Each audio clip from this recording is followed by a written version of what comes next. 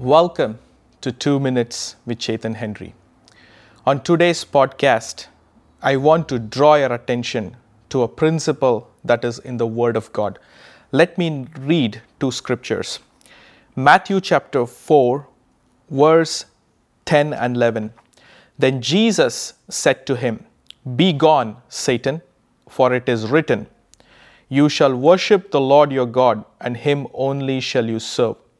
Then the devil left him, and behold, angels came and were ministering to him.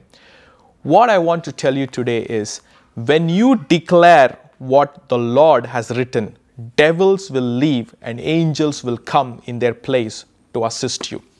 Today, I want you to take this principle and identify any areas in your life where there are contrary spirits, negative forces, and negativity which is happening or infesting in these areas. I want you to take the written word of God and start declaring it against them. Because when you do that, you are vacating devils and you're bringing in the angels of God to minister. Remember, the angels came only after the Lord Jesus declared the word which was written.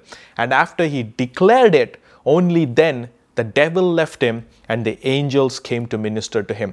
So this is the simplest way to bring in angelic activity into your household, into your ministry, and into all that you're doing.